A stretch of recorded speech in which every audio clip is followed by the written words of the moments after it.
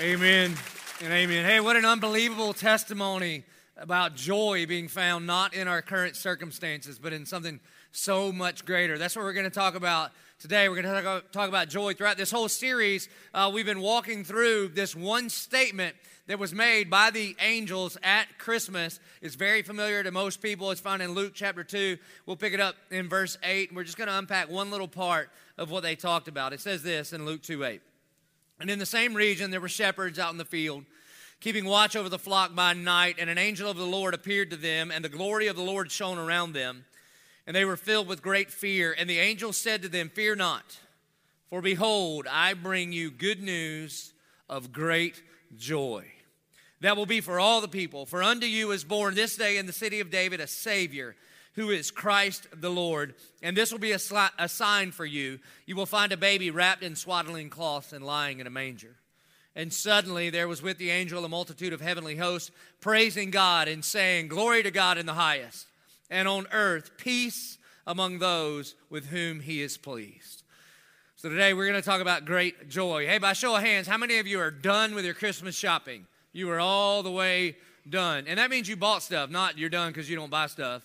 All right, I just had 3 people in the front. All right, good. One more time. You're done with you know you're proud of it if that's you. Anybody? All right, like how many of not even close, haven't even started?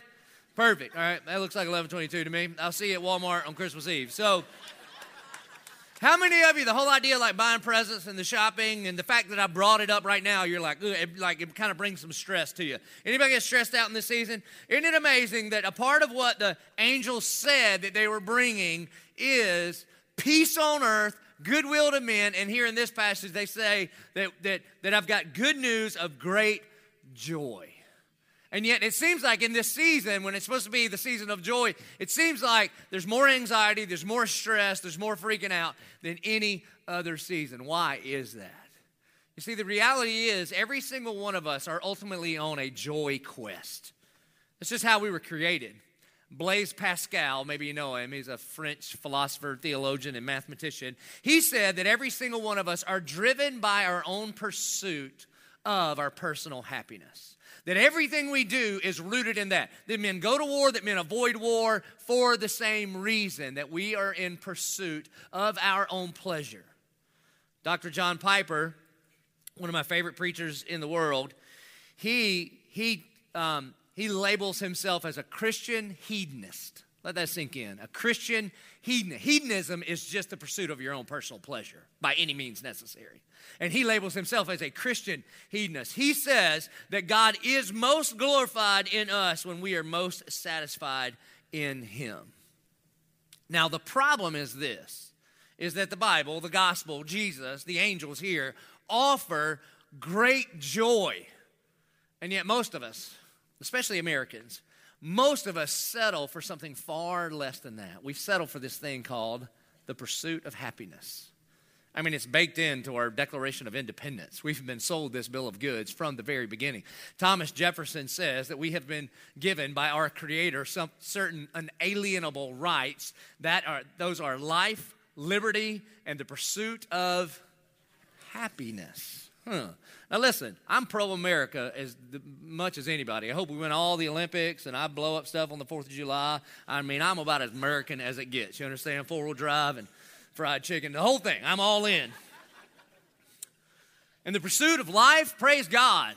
And liberty, praise God. And the pursuit of happiness, really? That's it? You see, the problem with the pursuit of happiness is this. It's just so temporary. It's just based on happenings. And in fact, a lot of historians say that where Thomas Jefferson got this idea was from a guy named John Locke, who said that the role of the government is to protect life, liberty, and personal property. And so as Americans, man, there's been a whole lot of like personal property in our definition of happiness that's kind of been baked in from the very beginning. And again, the problem, look, I'm not anti-happy. I hope you're happy. But the problem with happiness is it's so temporary because it's based on happenings. And when the happenings change, then your happiness can change. But it is rooted into what we think it means to be American. In fact, I read an article years ago where they interviewed mamas from different continents, cultures, and countries. And they asked, what do you want for your children? And Jewish mamas in Israel said, I hope my kids are obedient. Asian mamas said, I hope my children are successful. And American mamas said, I hope my kids are happy. Happy. You see, again, I'm not anti-happy. I hope you're happy. The problem is when we root like the meaning of life in our happiness, it's so temporary because it's based on happenings. And what the scriptures have for us are so much more. The scriptures have for us, Jesus has for us joy. That's what the angel said was going to show up. Now, what most of us do in our pursuit of happiness is we tend to run after happiness in one of three areas. Self-improvement, we look for happiness in others, or we look for happiness in what this world has to offer, okay? So self-improvement. A lot of us look for happiness with this kind of idea. If I could just change this about me, then I'd be happy. Look, we're a few weeks away from everybody thinking they're going to get back in shape, right? And so what everybody thinks is, if I could just change me physically, then I would be happy. If I could just lose a few pounds, if I could just fit back into those jeans, if I could just see an ab again. I haven't seen one of those since the Reagan administration, but if I could just lose this kind of weight, if I could change physically, then I'd be so happy. Now, okay, first of all, let's say you pull it off. Let's say by the time we get to beach baptism this year, you are you are shredded. You're looking great, man. You got abs for days and veins, and everybody's like, whoa, who is this? And you're like, no, seriously, it's me, all right? Just a lesser version, but better. Here's the problem. Even if you change everything externally that you want to, whether it's by exercise or surgery, whatever plan you're on, the problem is you're still just you, right? And can we be honest? Have you ever met one of these like health nut freaks? Are they happy at all? They're the most miserable humans I've ever been around in my life. I'm like, look, skinny, will you just get over yourself, have a drink, and have a donut? Give me a break. Quit judging me because I like to eat. It's just true, right? And the other thing about it, here's the problem with this kind of pursuit of happiness when we look to our physical bodies for our happiness, it's freaking exhausting. You work and work and work and work and work, and you get right down to where you want to be, and then Sonati's comes out with a pumpkin donut and ruins everything. Oh, it's just true. And so some people are like, well, all right, I'm not doing the physical thing. So how about vocationally? You begin to think, if I can improve myself vocationally, if I can just get the raise, if I can close the deal, if I can get the promotion, if I could just get this job, then I'd be fully and finally satisfied. And it never works, does it?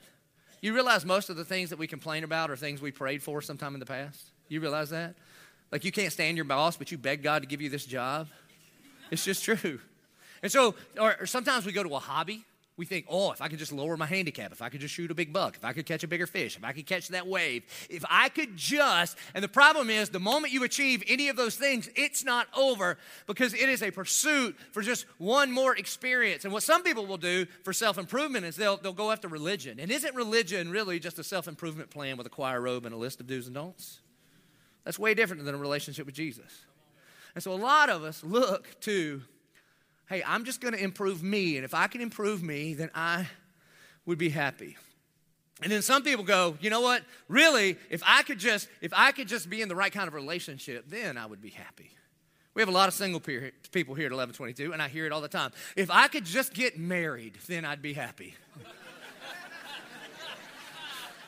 That's the married people laughing right now. Oh, not you. No, I'm so happy. Oh. All right, maybe tomorrow. So, hey, married people, does marriage make you happy? Sometimes. Sometimes it does. Sometimes it doesn't. Sometimes it does. I mean, I'm telling you, it's the wheel of fortune every day. Come on, happy. Every day. Now, sometimes it's not marriage. Sometimes it's people like, if I could just have kids, then I'd be happy. Do kids make you happy? Sometimes. Occasionally. All right? But here's the problem, man. When we look to other people, when we look to our relationships to fulfill us, the problem is it's like we take their keys to happiness and we hand them out to other wretched, black-hearted sinners like us. And essentially what we say is, when you all get your act together and when you all simultaneously treat me the way I want to be treated, then and only then will I be happy. And the problem is they can't ever get their calendars right. You ever get this? Like your wife's having a good day, but your boss isn't. And you're like, could you just get on the same page? The problem here is we are looking for other people to do something in us that they were not created to do. It's the pursuit of happiness, okay? And so then some people turn to this world. And some it's like instant gratification, sex, drugs, and rock and roll. Sometimes we just look for these experiences. And I'm telling you, you can find happy. It's just fleeting. Because when the experience changes, the happenings change, then the happiness goes out the door with it. Like the party's fun, the hangover ain't. The road to addiction, pretty sweet road. The end of that path, brutal. Brutal. I mean, no matter what it is. It could be a trip to the beach. Hey, listen, we live here at the beach, right? Let us testify for all the podcasters. We have literally millions of podcasters around the world. The beach ain't all it's cracked up to be, is it? Have you ever seen a happy family at the beach? No, they're screaming at each other. Or sometimes, occasionally, it goes just right. It's not too crowded, but there's enough people there to make you not feel like you're weird for sitting out there by yourself. It's not too hot. It's not too cold. All is well. And then you're like, oh, I'm so happy. And then what happens? Some idiot from Ohio shows up and goes, let's feed the seagulls. And the seagulls come in, and the happiness goes away and leaves a deposit. All right? It's just true, man. It's just true.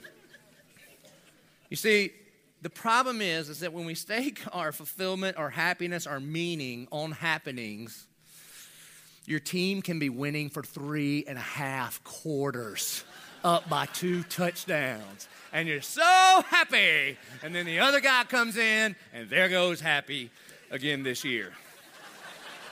It's exhausting.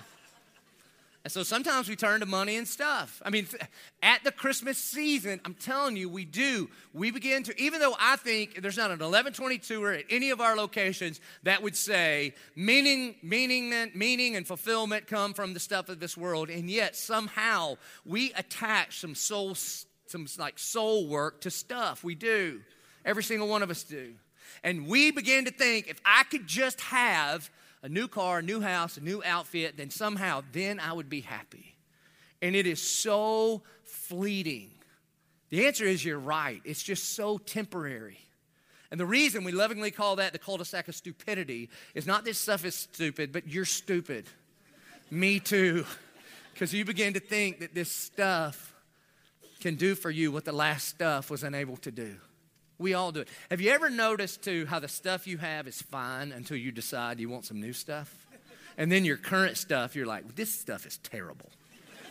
You ever do that? Like your car is fine. It's your car, man, no problem. Your truck is like your truck. You're like, cool, I like this truck. And then one day in your mind, you make the decision, we're getting a new car. And the moment you do that, you look at your current car with such disdain.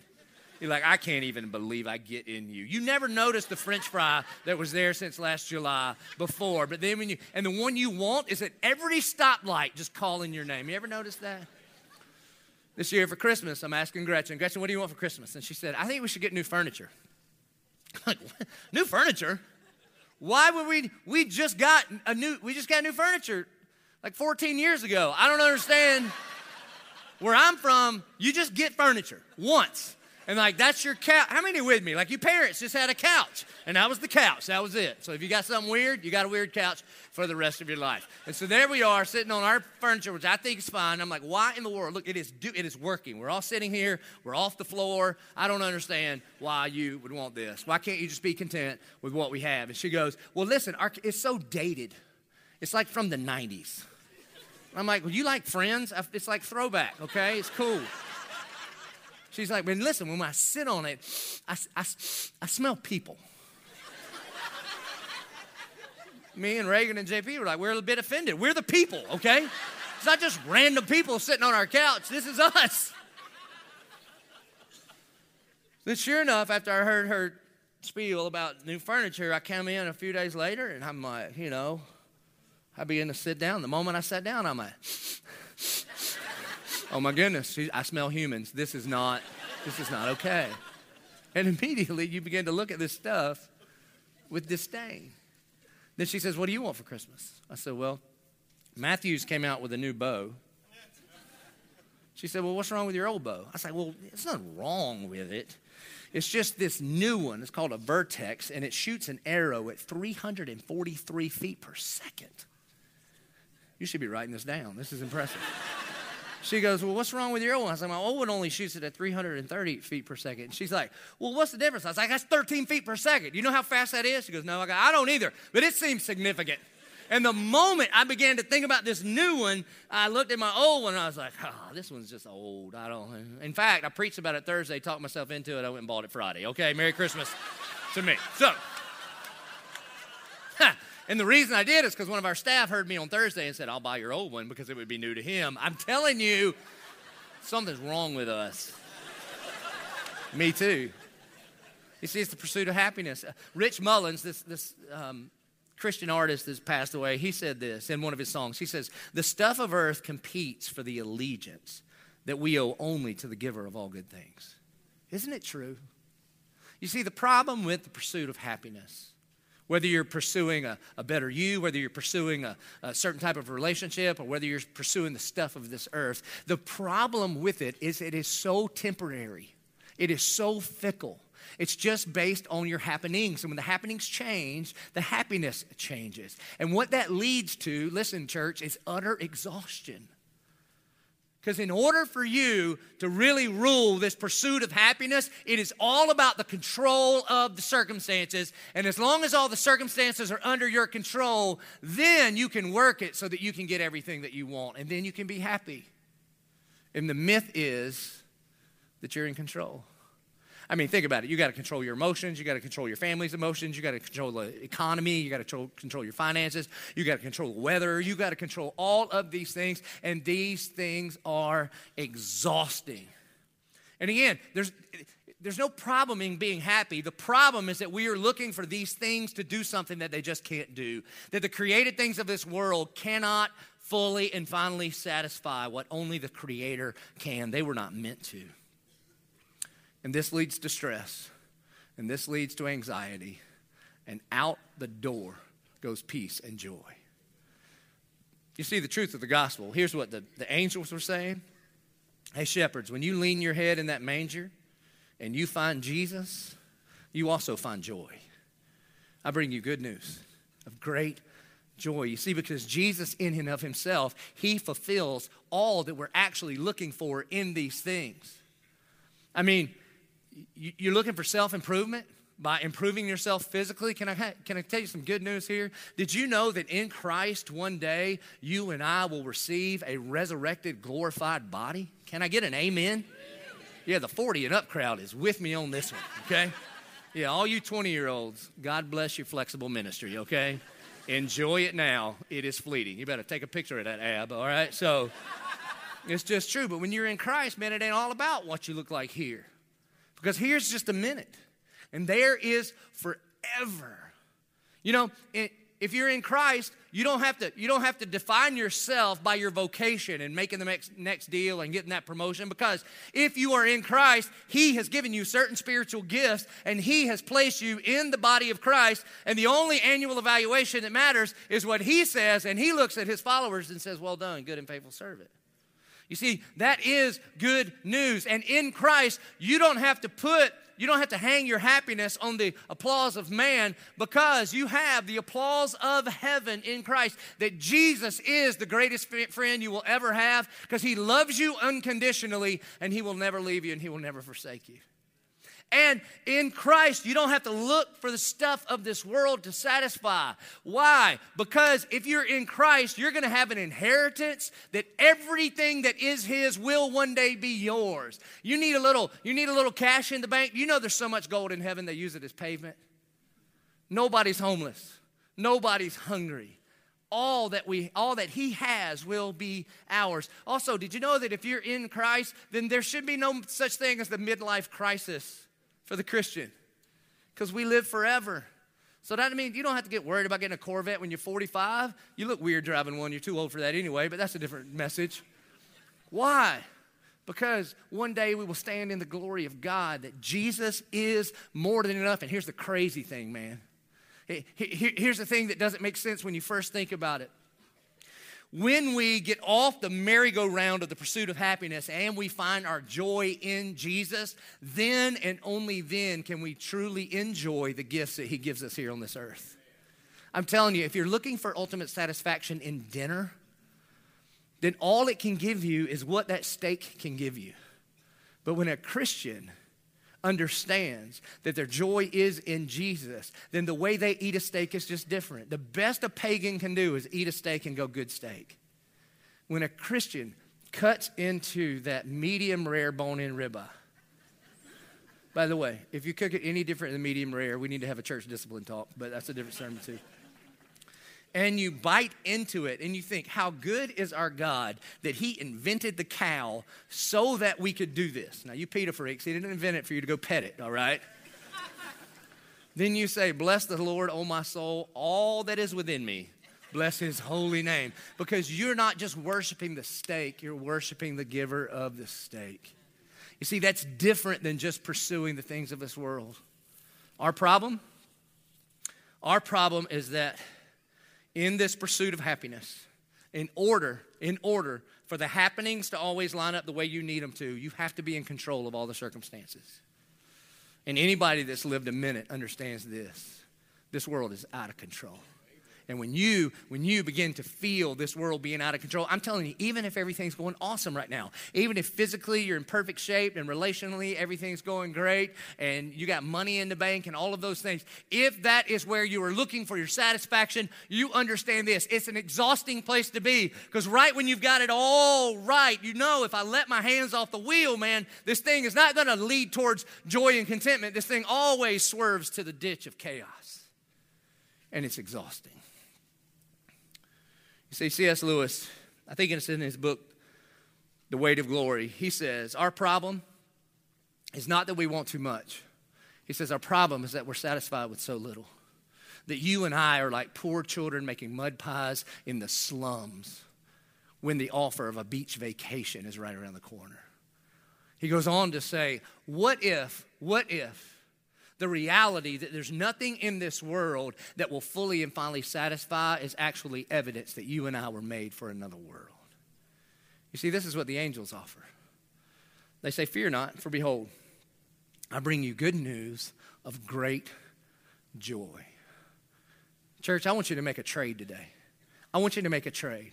I want you to trade this pursuit of happiness, these temporary things that we go after. I want you to trade that for this everlasting, eternal, great, immovable joy in Jesus Christ.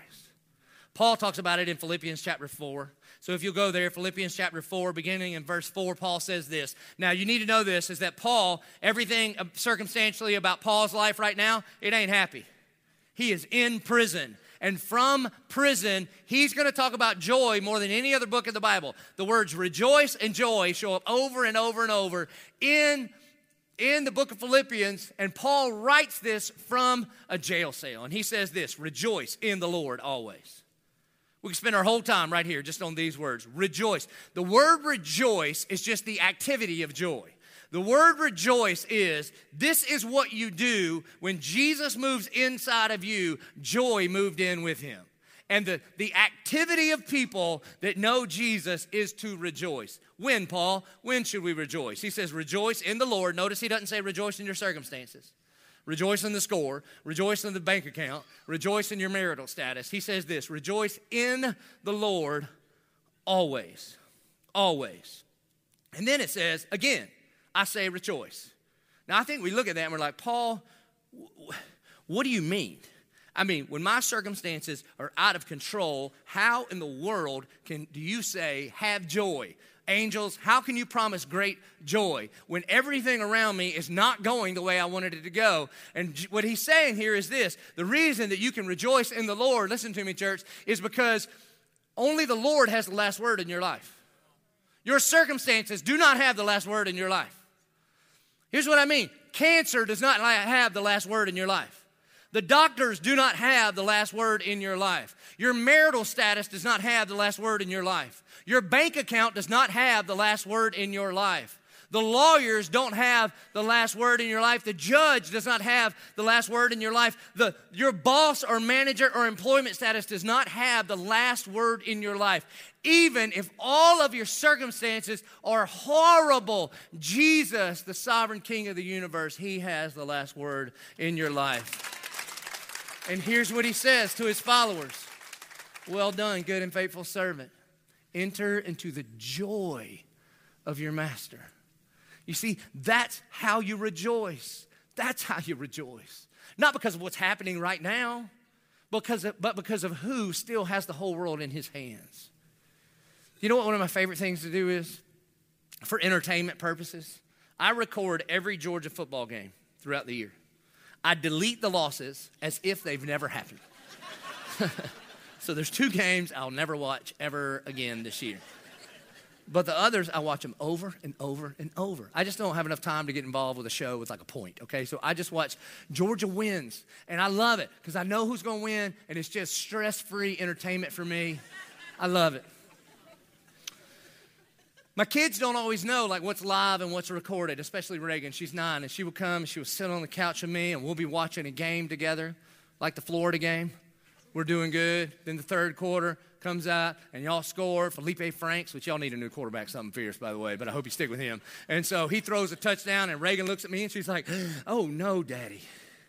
And I go, "Fear not, my child." The pain may come in the third quarter, but in the fourth quarter, glory, glory to old Georgia, all right? Why? Because I know how it's going to end. I know how it's going to end. See, I've read to the end of the book, folks.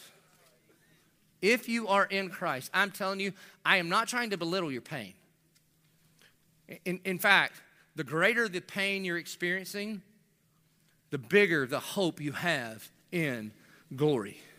Because Paul says that the pain that you are experiencing pales in comparison to the glory that one day he has for you. So this is how we can rejoice in the Lord always. And again, I say rejoice. And you say, okay, Paul, talk to me about that. He keeps going. Verse 5, let your reasonableness be known to everyone. This just means, that's Greek for don't freak out. I know everybody looks at your circumstances and be like, if I was going through what you were going through, I would freak out. And Paul's like, no. People should look at you and go, how are you not freaking out? And you go, I have a reason. And it's because though my world looks like it's out of control, my God is still in control. I may not understand what he's doing right now, but I understand that God works in all things for the good of those that love him and are called according to his purpose. And even though I don't understand his hands, because of the cross of Jesus Christ, I can trust his heart. And he says, so let your reasonableness, be hard word to say for me at least, be known to everyone. The Lord is at hand. In other words, God's got this. And then he says this, verse 6. This kind of makes me laugh. Do not be anxious about anything. Imagine if Paul was your counselor. And you're like, I am struggling with anxiety. And Paul's like, sure, come on, have a seat on the couch. So tell me. And you're like, oh, man, my finances, my relationships, this is going on with my kids. I got this health concern, and I'm just really anxious about this. And Paul would be like, cool, okay, here's what you do. Ready? Don't. All right, anything else? Have you ever noticed, do you know people that worry a lot? Have you ever noticed if you say don't worry, it usually elevates the worry? It's like this, husbands. Have you ever tried this? I would highly encourage you not to, but you'll know what I'm talking about. Has your wife ever overreacted to a thing? Just imagine. And you said, hey, baby, you just need to calm down. And she went, you know what, I think you're right. I appreciate your headship, and thank you for leading me in a godly way. And just went. Does that ever happen? No. Okay, not once, ever. And yet Paul looks at people that are anxious, which is all of us, and he goes, don't be anxious about anything. Okay, Paul, how do we do that? But in everything, by prayer and supplication. So here's what Paul is doing here. Paul is saying, okay, take the thing that you're freaking out about, okay? Take the thing, the circumstance that you're trying to be of control over in your pursuit of happiness. Take that thing, finance, relational, spiritual, whatever it is. Take that thing, and you've got one or two options with that. You can either put that in the worry bucket or you can put that in the prayer bucket. That's what you should do. And with everything, you don't put anything in the anxious bucket, but you put everything and you put it in the prayer bucket. You guys have any people in your life, and you know if you give them an assignment, you've got to go back around and check a couple of times? You know these people? I know it's nobody here, but you know, they all didn't come to church today because it was raining. Those people? Okay. Do you know why you have to check on them? Because you don't trust them. right? I mean, fundamentally, maybe they're not trustworthy, but essentially you don't trust them. Do you have other people in your life that you work with or in your family, and you know if you give them a thing, you never have to worry about that thing again, because actually they're going to make it better than what you gave them. You know those kind of people too? Maybe you work with them. I hope so. I work with a lot of those people. Do you know why you can do that? Because you trust them. Paul essentially is saying this. If you pray, why worry? And if you're going to worry about it, why pray? You take that thing, and no matter what it is, no matter what that thing is, you put none of these things in the worry, anxiety bucket. Why? Because the Lord is at hand. Don't be anxious about anything. But in everything, by prayer and supplication. Prayer is just this general kind of talk to God. Supplication is like specific about what this thing is in your life. And then he goes on to say, and with thanksgiving. By prayer and supplication, with thanksgiving. Did you know every single one of us lives on this continuum between entitlement and gratitude? Entitlement and gratitude. And I'm telling you, a guaranteed way to worry in your life, to be anxious in your life, to be stressed out in your life, to stomp out all of the joy in your life, is spend all of your time, effort, and energy focusing on what you don't have. And a way to build gratitude in your life is to be thankful and focus on the places where God has already blessed you. I hope you've done this thing that I ask you to do 2 or 3 times a year. I hope you've come up with your gratitude list. Here at 1122, we ask every single person to make a gratitude list. However old you are, that's how many entries into the gratitude list you should have. I got 45 on my list. And the moments I feel like the stress and the anxiety begin to rise up in me because I'm trying to control situations that are out of control, then one of the things that I will do, I keep it on my phone so I can just pull out that gratitude list and be reminded of God's faithfulness at least 45 times in my life, over and over and over and over. And so Paul says, don't be anxious about anything. But in everything, by prayer and supplication, with thanksgiving, he says, let your requests be made known to God. Think about this. How good is our Heavenly Father that he would say, hey, are you worried about something? Why don't you just bring it to me? In fact, when Jesus teaches on prayer, he says that when we pray, we should never stop praying. That we should ask, that we should seek, and that we should knock. And in the Greek, the verb tense of those verbs mean this, that you should ask and ask and ask again and keep on asking. And seek and seek and seek again and keep on seeking. And knock and knock and knock and knock again and keep on knocking. Think about that. You worried about something? God says, come on, bring that to me. Come on, ask me again. Ask me again. He's a good dad that loves to give good gifts to his kids. Think about how patient our Father is with us. Because I don't know about you, but I tend to worry about the same things over and over and over. Do you? It's not like brand new things just pop up in my life. It's pretty much the same things. And God says about that in our prayer life, come on, why don't you just ask me again? Listen, in my house, if the words ask me again come out of my mouth, that is not a happy day. It's not like, oh, ask me again. It's more like, ask me again. That's usually how that goes. And God says, if you're stressed out, then come on, bring it to me. Ask me again, ask me again, ask me again. Let your request be made known to God. Did you know that the good news is that God always answers prayer? Sometimes he says yes, and a whole bunch of times he goes, I love you, no. Why? Because there's no good parent that always says yes to their kids. You've met some of those kids. They're not awesome people. In fact, when I was a kid, I think I was about 6 or 7 years old, I asked for a horse and a 30-06 for Christmas. My dad gave me a Beagle and a Red Ryder BB gun. You know why? He said, I love you. No way, no way, no way. And so often, and here's what we know in prayer, that God is at work in all things for the good of those that love him and are called according to his purpose. So he says, instead of freaking out about it, why don't you pray about it? Bring it to me. Let your request be made known to God. Verse 7, and the peace of God, which surpasses all understanding, will guard your hearts and your minds in Christ Jesus. This is what joy is. That the peace, not a peace of God, but the same peace that God has. Think about how much peace God has. You know why you don't have peace? Because you're not in control. God's in control of everything. That's why he has ultimate peace. He says, and when we draw near to him, we get him. And along with him, we get peace. And then look what God does on our behalf. It says, in the peace of God, which surpasses all understanding. I memorized it in the NIV 100 years ago, and I memorized, which transcends all understanding.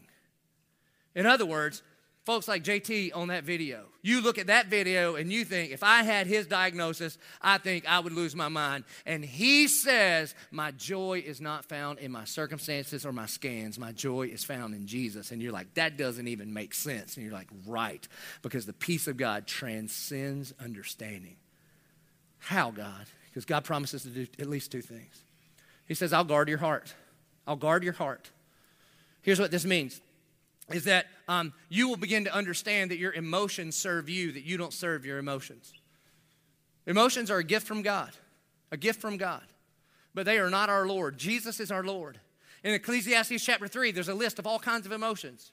There's a time to laugh, there's a time to cry, there's a time to mourn, there's a time to rejoice. There's a time for singing, there's a time for weeping. And the crazy thing is, some dummy a long time ago, it's probably a preacher, equated withholding emotions to strength. That is so anti-biblical, I can't even describe it. You see, when Jesus was sad, Jesus wept, and he's the strongest man to ever live. But what it means that God will guard our heart is that our emotions are not our Lord, that Jesus is our Lord. So do you get angry? Well, of course you do. Well, if you're a Christian, you get frustrated. But it's the same thing. And the Bible says, be angry, just don't sin. Do you get sad? No problem. Just don't give up your hope. You see, Jesus will guard our emotions, will guard our heart and mind, Because I'm telling you, when circumstances get out of control, particularly if you were on the pursuit of happiness, it is fertile soil, it is prime real estate for the father of lies to begin to whisper his lies into your mind. Like when things feel like they're falling apart in your world, then you begin to hear these whispers. See, God doesn't love you. It could not be further from the truth. Or the enemy will begin to whisper into your mind. The reason this is happening to you is because it's your fault. You are condemned. And God says, hey, when you bring that stuff to me, I'll guard your mind. I'll remind you of Romans 8, chapter 8, verse 1, that therefore now there is no condemnation for those who are in Christ Jesus. When the enemy begins to whisper, God is so disappointed in you, that's why it's not going your way. Then God, who guards your mind, will remind you of what 1 John says, that this is love. Not that we love God, but he loved us first and sent his son as a propitiation for our sin. And propitiation means a payment that satisfies. That means if Jesus is the payment that fully satisfies the perfection, the law, the wrath of God, then he cannot be dissatisfied in you. Because what Jesus did was complete on the cross. You see, in essence, what we do is this. Is when we begin to get anxious, when our joy is fleeting, when we're trying to control all the circumstances in order for us to have happiness. Essentially, what we have done is we have taken our trust, we have taken our faith, and we have placed them in our circumstances. And it's exhausting. And what the gospel is asking us to do is to snatch back our trust and faith and bring them to the sovereign King of the universe. And say, Father, here you go. I trust you with my life, not my circumstances.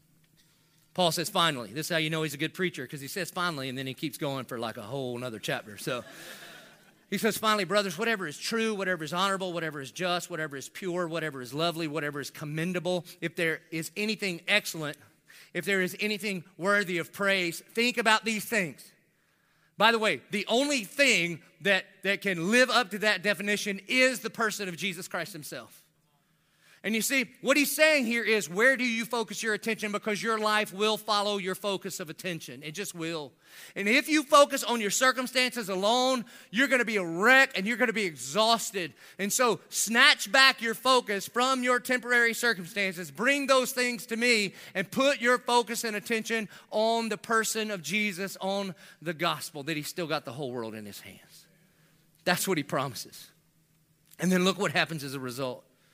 He says, what you've learned and received and heard and seen in me, practice these things. Let me just say this, for a lot of us, this does not come naturally.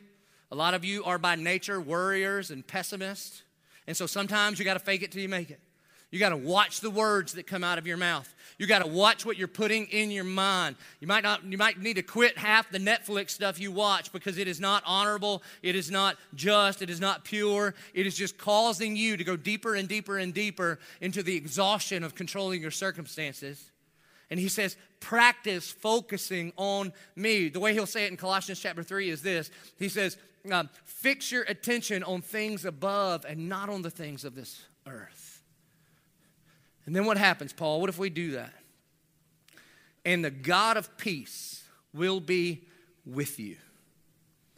You see, and the first cousin of peace is joy. It's a fruit of the Spirit.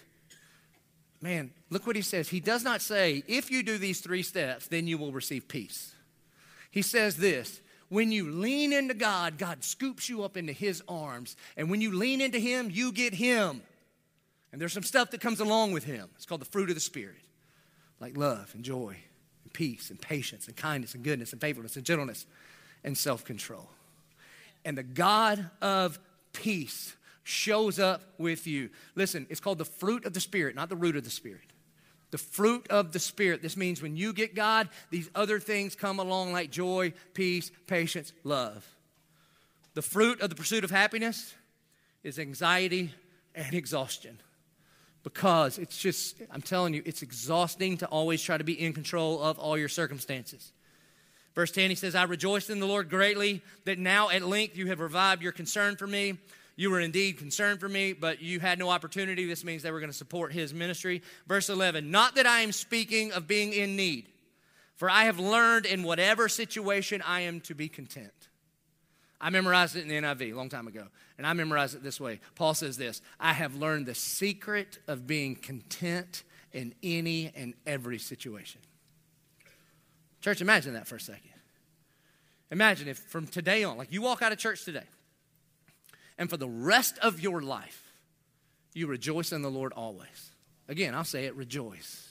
That you were anxious about nothing, but in everything by prayer and supplication and with thanksgiving, you made your request known to God. And the God of peace that transcends understanding guarded your heart and guarded your mind in Christ Jesus. And from this day forward, you learn to be content, no matter what. Like you won the lottery and you were content. Now that's how I hope the Lord teaches me in this discipleship. I'll have to buy a ticket, but whatever. Or you lose it all and you're content. Because you realize that riches nor poverty define you, but Jesus does. That your marital status doesn't define you, Jesus does. That your kids' behavior doesn't define you, but Jesus does. And so from prison, Paul says, hey, Philippi, come here. Shh, don't tell anybody. I got a secret. I got a secret to being content in every situation. Can you imagine that? Because that's ultimately the pursuit we're after. Like down at the soul level, to be able to look around at our circumstances and say, hey, this is not okay. It is not okay. And I have a whole lot of emotion that is connected to the circumstances that are not okay. And yet deep down here at the soul level, I know it's going to be okay. And Paul says, I've learned the secret of being content in every situation. Well, it turns out it's not a big secret anymore. The secret is Jesus. That in Jesus, we have joy. Not just temporary happiness that changes when the happenings change, but we have joy that will never, ever, ever change. He says, I know how to be brought low. I know how to abound. And in any and every circumstance, I have learned the secret of facing plenty and hunger, abundance and need. In other words, my circumstances no longer define me, but the sovereign King of the universe tells me who I am. And then a very famous verse that has nothing to do with scoring touchdowns. He says, I can do all things through him who strengthens me. That's right. That when Christ is my joy, I can do anything. I can face promotion and I can face cancer. I can face divorce and I can face deep abiding relationships. I can face parenthood and I can face huge disappointments in relationships. That with Christ as my joy, I can do all things. I can walk through anything this world has for me. I can do all things through him who strengthens me. Here's the point.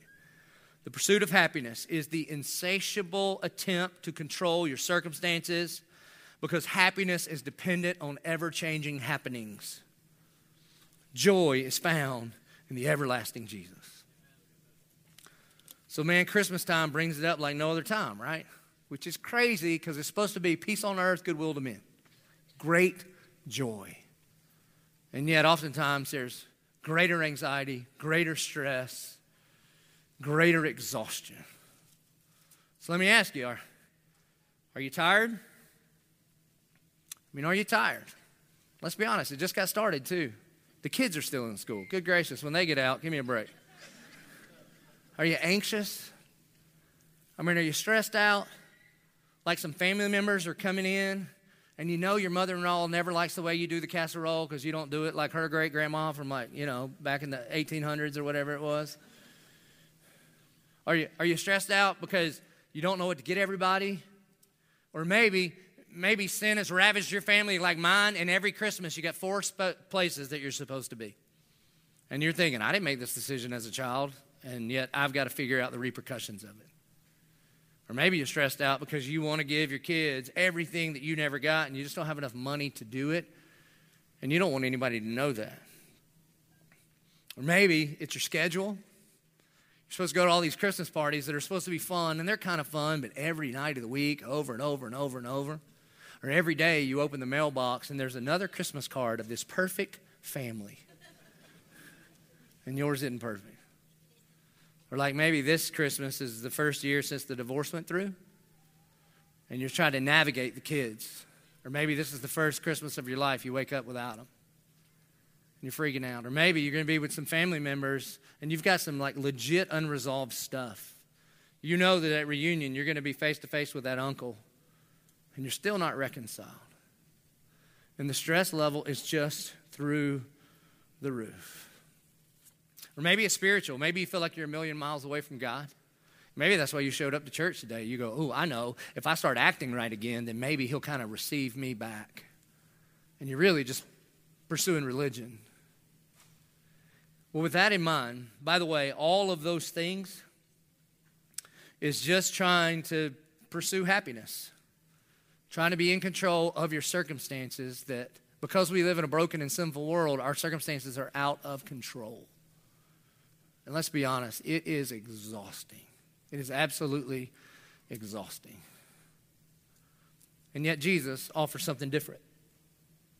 Jesus offers joy. With that in mind, with these verses in mind, listen to the invitation of our Lord and Savior. In Matthew chapter 11, Jesus says it this way. Jesus says, "Come to me, all who labor and are heavy laden." Let me take some liberality there based on what we've been talking about. What if Jesus says to us, "Come to me, all you who have been on this rat race of the pursuit of happiness. Come to me, all you who have been looking for the things of this world to do in you what they were not meant to do. Come to me, all of you who are absolutely exhausted by being in total control of all the circumstances to try to get what you want. And you realize today, this Christmas, it is just out of your control. And you're tired. And you don't know if you can keep doing it anymore." And Jesus says, well, I have good news. You don't have to. He says, "Come to me, all who labor and are heavy laden, and I will give you rest." He says, "Take my yoke upon you and learn from me, for I am gentle and lowly in heart, and you will find rest for your soul. For my yoke is easy and my burden is light." That's what joy is. Joy is when you have that rest for your soul because you realize you don't have to be in control of everything because He is. And He is for you. He is not against you. And so, for all who are tired and stressed and anxious and disappointed, for all who aren't sure how the next couple of weeks are going to go, and you for sure aren't into the way the last few weeks have gone, Jesus says, "Won't you come to me?" And what you get is you get me. You get Jesus. And a byproduct of Jesus is that you get rest for your soul. The way Peter is going to say it in 1 Peter 5:7, he says, "Cast all your cares upon Him," because He cares for you. Cast all your cares upon Him. This word cast, it doesn't mean just like there's a Christian phrase that says you just got to lay that at the altar. You just got to lay that at the feet of Jesus. You know what church people are really good at, especially a church like ours, is that we take our anxiety, we take the things that we're worried about, we take our circumstances, and we come down to the altar, and we go, "There you go, Jesus, I'm going to put it at your feet." And we pray about it, and then we pick it up, and we carry it back out with us. Or we cast our cares upon Him like you cast a rod and reel. Like you throw it out there, but as the moment you throw it out to Him, you start reeling it back into yourself so you can worry about it. He goes, no, not like that. Why don't you throw all of your anxieties, your worries, your cares, your controlling of your circumstances? Would you just throw that on me? Come to me, all who are weary and heavy burdened. Come to me, all who are exhausted this Christmas. And I will give you rest for your soul. Something I find so interesting is when the angels show up to the shepherds and say, behold, we bring good news of great joy. I wonder what the shepherds were expecting to find. They've heard of the Messiah. They've heard of the Christ. I bet when they show up in Bethlehem, they think they're going to meet a king and a queen and a little baby king on a throne. And yet, here's the thing about shepherds in the first century, man. They were vagrants. They were nobodies. Their testimony was not admissible in a court of law. They were a half a click away from homeless. They were known as thieves and nobodies and poor people. And I wonder if their mind, they thought, well, if we're going to get joy, if we get great joy, that must mean everything is changing for us. And yet, nothing about their circumstances changed. But when they made their way to Bethlehem, and they looked in that little feeding trough, they met Jesus. And in that, they met joy. And the Bible says, and the shepherds returned, glorifying and praising God for all they had heard and seen as it had been told them. Even though nothing in their circumstances had changed, they traded in their sorrows for joy because they met Jesus. So what about you? Are you hurting? Are you stressed? Are you freaking out? Don't be anxious about anything. But by prayer and supplication with thanksgiving, make your requests known to God. In just a second when we close, I want to invite you. I want you to come. I want you to kneel before your King, your sovereign, your maker, your heavenly Father, who says, bring it to me. Bring it to me. And I can give you a peace that transcends understanding. I can guard your heart. I can guard your mind. Jesus says, I can give you rest for your soul. Would you please stand? Let me pray for you. Our good and gracious Heavenly Father, God, we love you more than anything. Father, we pray, Lord, that the peace of Christ that transcends understanding would guard our hearts and minds in you. Holy Spirit, I pray that you would do what only you can do. God, that you would comfort the afflicted.